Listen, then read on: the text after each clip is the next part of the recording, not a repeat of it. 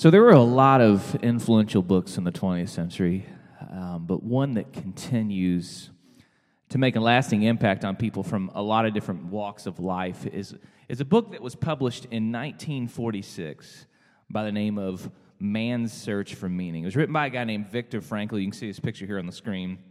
And he was a Jewish psychiatrist, and he lived through World War II and was in the Auschwitz concentration camp, which you see a picture of there, obviously one of the most heinous events in human history, just absolute horror. He lived through it, and this book is about his observations of survival in these concentration camps, and he was noticing who was surviving, who was giving up, and what he found in the book was it wasn't those who were the physically strongest or even the mentally strongest that survived. It was the people who had a hope that was set before him. They had a belief about their future that sustained them in the present, even as horrible as it was. So he says in his book, the prisoner who had lost his faith in the future, his future was doomed. With his loss of belief in the future, he also lost his spiritual hold. He let himself decline and became subject to mental and physical decay. Elsewhere he says this is powerful. He says, life in a concentration camp exposes your soul's foundation. Only a few of the prisoners were able to keep their inner liberty and inner strength. Life only has meaning in any circumstances if we have a hope that neither suffering, circumstances, nor death itself can destroy. Even in literally the worst suffering that humanity can experience, Frankl found people that had a hope, something that sustained them, a belief about their future, even in the midst of a concentration camp, that kept them alive. And if it's true for that situation, certainly it's true for us, that hope, whatever our hearts are looking forward to, whatever we're waiting for, whatever that ultimate future is, that ultimate source of meaning, that is sustaining us in the present. What we believe ultimately about what is ahead of us always shapes where we are in the here and now. So that brings us to the season we're entering into today, the season of Advent. And Advent it's a season of anticipation of the birth of Jesus, the promised Messiah. Advent literally means arrival. And it gives us an opportunity every year to re-examine our hope and ask the question, what are we waiting for? What are we waiting for to arrive in order for us to find meaning here in the present? Because what lies ahead of us, that's what gives us meaning where we are, right? So that's why we're calling this Advent series The Wait, because all of us, no matter where we are on our spiritual journey, believer, skeptic, doubter, wherever you are, you have something that you're waiting for. So today we ask the question, really, what are you waiting for? So this is coming in a time, ironically, where all of our technologies and our advancements are moving forward to where waiting is essentially obsolete. We don't have to wait for hardly anything anymore. How many of you have set up Amazon Prime in preparation for Christmas? My wife has absolutely destroyed the send button on Amazon Prime this Christmas. She has absolutely killed it. There's so many boxes it looks like we're moving. But that's just 2 days for Amazon Prime. They have a new thing that's supposedly coming out here in the next few years. I don't know if you've heard of this, called Prime Air. You can look on the screen here and see a picture of this drone, this monstrosity that when you click on Prime Air, supposedly it will drop the package off at your house within 30 minutes or less. That's just, that's crazy. Waiting is obsolete now. We don't have to go to the library. We can rent our library books on our Kindles now. We don't have to go inside the grocery. We have ClickList. Everything is created to keep us from waiting because waiting is obsolete. And that's what makes Advent, it's what makes faith itself a shock to the modern American system. The act of waiting, you guys, is central to our story. All throughout the Scriptures, the expression of faith in God and His promises is shown by by waiting for God to act on our behalf. Faith is actually the bridge between what is promised and the fulfillment. Think about all these examples in Scripture of waiting. Like Abraham waited 25 years between the promise of his son and the birth of Isaac. Jacob, he waited 14 years between the promise of marrying Rachel and actually marrying her. Then there's 13 years of slavery and imprisonment between Joseph's dream that he would rule and then the reality of his ruling in Egypt. And there were 40 years between Moses leaving Egypt in exile and his encounter with God at the burning bush. And then with David even, 15 years between the point where he's anointed king and when he actually took the throne. Over and over and over again in Scripture, we learn that faith is born in the space between God's promise and God's fulfillment. And that's where there's a lot of promises in the Bible, but we have to understand that there's really all these promises are leading up to one big central promise.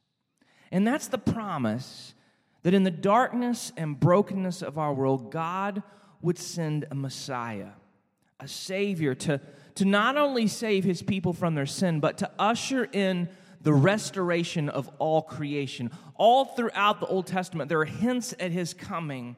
And one of my favorites is actually in Isaiah 9, this prophecy that was written 700 years before Jesus was born. It says this starting in verse 2, "The people walking in darkness have seen a great light. A light has dawned on those living in the land of darkness. You have enlarged the nation and increased its joy. The people have rejoiced before you as they have rejoiced at harvest time and as they have rejoiced when dividing spoils.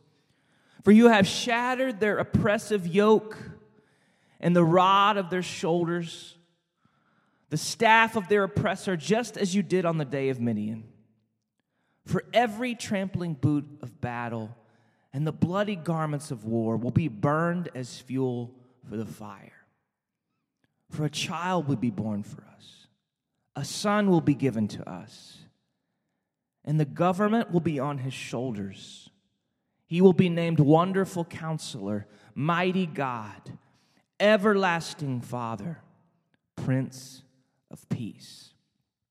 You see, what Isaiah is promising here is not a new moral teacher. He's not promising a better ideal. He's not promising a utopian figurehead or a new book or a new philosophy. What he is giving us and promising us is a person is coming, and not just any person. This person will be a king, someone who will overcome the darkness and put the world to rights. That's no small promise, friends. Because all of us, no matter our religious background, our political affiliation, our cultural influences, there's one thing that every one of us can agree on, I guarantee you, is that when we look out at the world around us, when we watch the news and we scroll through social media, it becomes abundantly clear that something is not right with this world, right? There's something inherently broken all around us, everywhere we look. And if we're even more honest, there's something broken within us, and we feel that ache, that something's just not right. The Bible, it calls it a groan, and it says that we're not alone in feeling it. It says that creation itself, the world we live in, it groans for redemption. The Apostle Paul writes this in Romans 8. He says, "For I consider that the sufferings of this present time are not worth comparing with the glory that is going to be revealed to us. For the creation eagerly waits with anticipation for God's sons to be revealed. For the creation was subjected to futility, not willingly, but because of him who subjected it, in the hope that the creation itself will also be set free from the bondage to decay into the glorious freedom of God's children. For we know that the whole creation has been groaning together with labor pains until now. Not only that, but we ourselves who have the Spirit as the first fruits, we also groan within ourselves, eagerly waiting for adoption, the redemption of our bodies. I love that Paul uses the picture of labor pains to describe the state of the world we're living in. I have never had labor pains. I think you probably could have guessed that, but I've been around labor pains. And let me tell you, there's that promise that's out ahead of you. You know that something beautiful, something amazing is coming, the birth of this baby that you're going to love, that's going to change your life, and you can't wait with joyful expectation. But you know in between the joy of that coming is a lot of pain, is a lot of struggle. And that I love that picture, thinking about Mary this Christmas season, this Advent season, and the labor pains that she would feel, and the promise that was ahead of her, the pain that was ahead of her. And that's where we look at the Christmas story itself in Luke chapter 1 and begin to see this unfold of the promise, the ultimate promise that arrived and was offered to Mary. Look with me in Luke chapter 1. It says, in the 6th month, the angel Gabriel was sent by God to a town in Galilee called Nazareth, to a virgin engaged to a man named Joseph of the house of David. The virgin's name was Mary, and the angel came to her and said, "Greetings, favored woman, the Lord is with you." But she was deeply troubled by this statement, wondering what kind of greeting this could be. And then the angel told her, "Do not be afraid, Mary, for you have found favor with God. Now listen, you will conceive and give birth to a son, and you will name him Jesus. He will be great and will be called Son of the Most High, and the Lord God will give him the throne of his father David. And he will reign over the house of Jacob forever, and his kingdom will have no end." Mary asked the angel, "How can this be? Since I have not had sexual relations with a man," the angel replied to her, "The Holy Spirit will come upon you, and the power of the Most High will overshadow you. Therefore, the Holy One to be born will be called the Son of God." Skipping down to verse 38, Mary says, "I am the Lord's servant. May it be done to me according to your word." If you've heard this story before, it's incredibly easy, as many of us have, to just gloss over it and lose sight of the power and lose sight of the story that's happening within the story. Because Gabriel gives Mary this incredible promise, the one that the whole world has longed for, that all creation is groaning for, the one that will bring redemption and restoration to all things, is inside her womb. That is an incredible promise. And yet for Mary, this promise was not without pain. You see, as a poor, unwed teenager that's about to become a mom, she would have to navigate the future of being an unwed mother in an honor and shame culture in the Middle East that would have made her an outcast probably for the rest of her life. She would have been ostracized. Jesus himself, as her child, probably would have been ostracized, would have been held out of things her whole life. Not only that, imagine having this conversation with Joseph and her family. Later on, after Jesus was born, she'd have to fear for her life and flee to Egypt as a political refugee, escaping violence from Herod. And not only that, as this promise she's given that she's bearing the Son of God, it wouldn't be 30 years before Jesus enters his full-time ministry and starts to live out the public identity as Savior and Lord that we know him to be. All that time waiting on this promise, standing in the pain, and knowing that there was something ahead of her. Knowing that there was something she was waiting for that gave meaning to the present, even in the pain. If we learn anything from Mary, guys, it's this. It's that hope in us comes alive when the promise is more powerful than the pain. And when the promise is more powerful than the pain, we do something that's so spiritually powerful and transformative. You know what we do? We wait. And you see, the season of Advent doesn't ignore the pain around us. It doesn't ignore the pain within us. It's not about numbing our wounds with nostalgia. It's not about giving off some sort of vague sense of optimism in a scary world. On the contrary, Advent is a season of seeing the darkness around us, seeing the pain within us, and knowing that the world, knowing that we are not as we should be. And it's not that the pain isn't real. It's not the pain isn't present. It's just that for us, the promise is more powerful than the pain. And so even in our pain, we cling to that promise. And as we cling to that promise, we wait. And so the question for us today is very simple and very direct. What are we waiting for? What is the hope within us? What promise, what future is shaping your present? And if it's a promise, is it a promise that's more powerful than the pain that you feel right now? You see, our problem is not a lack of hope. All of us have hope. All of us have something that we're looking forward to. It's a matter of whether that's a misplaced hope. It's a matter of whether that's a hope that can sustain our present, a promise that can withstand our pain. Friends, if your ultimate hope is the American political system to transform our reality, guess what? That's a misplaced hope. Amen? And if you're looking for a relationship, that future husband, that future wife, good thing, yes. But if you're looking to that to sustain your present or to sustain your future, guess what? That's a misplaced hope. If you're looking for your kid's performance to validate you as a parent, guess what? That's a misplaced hope. And your kids, I promise you, they cannot bear the weight of your hope. And don't get me wrong, these are good things. America, relationships, kids, good things. But even good things, they can't bear the weight of our hope.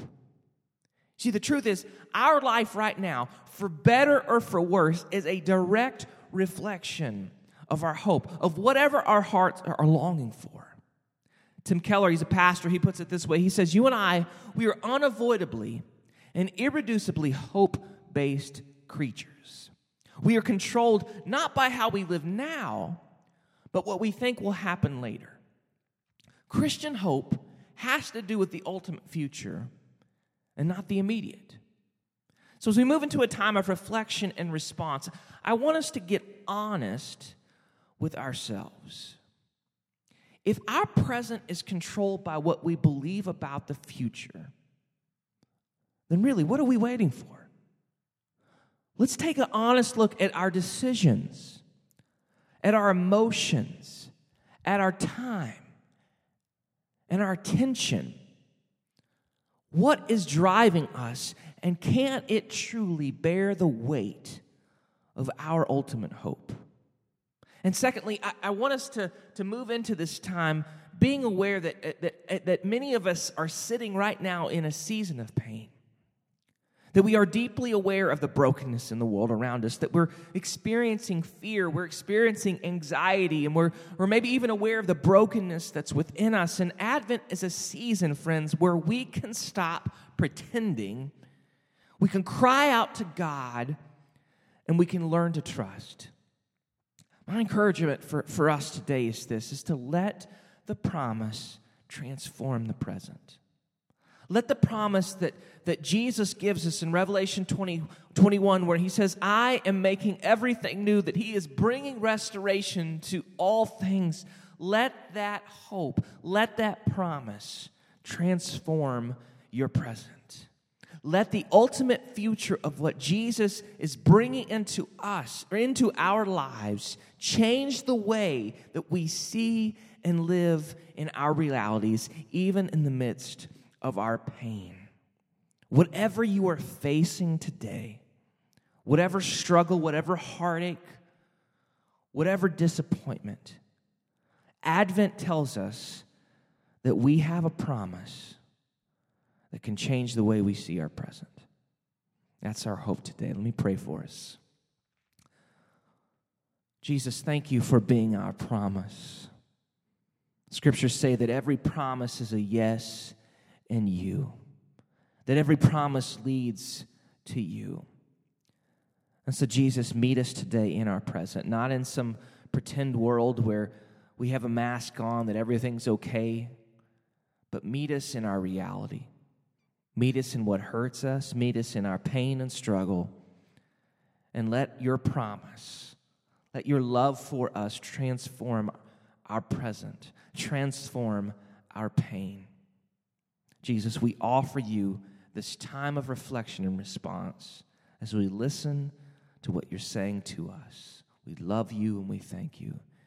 In Jesus' name, amen.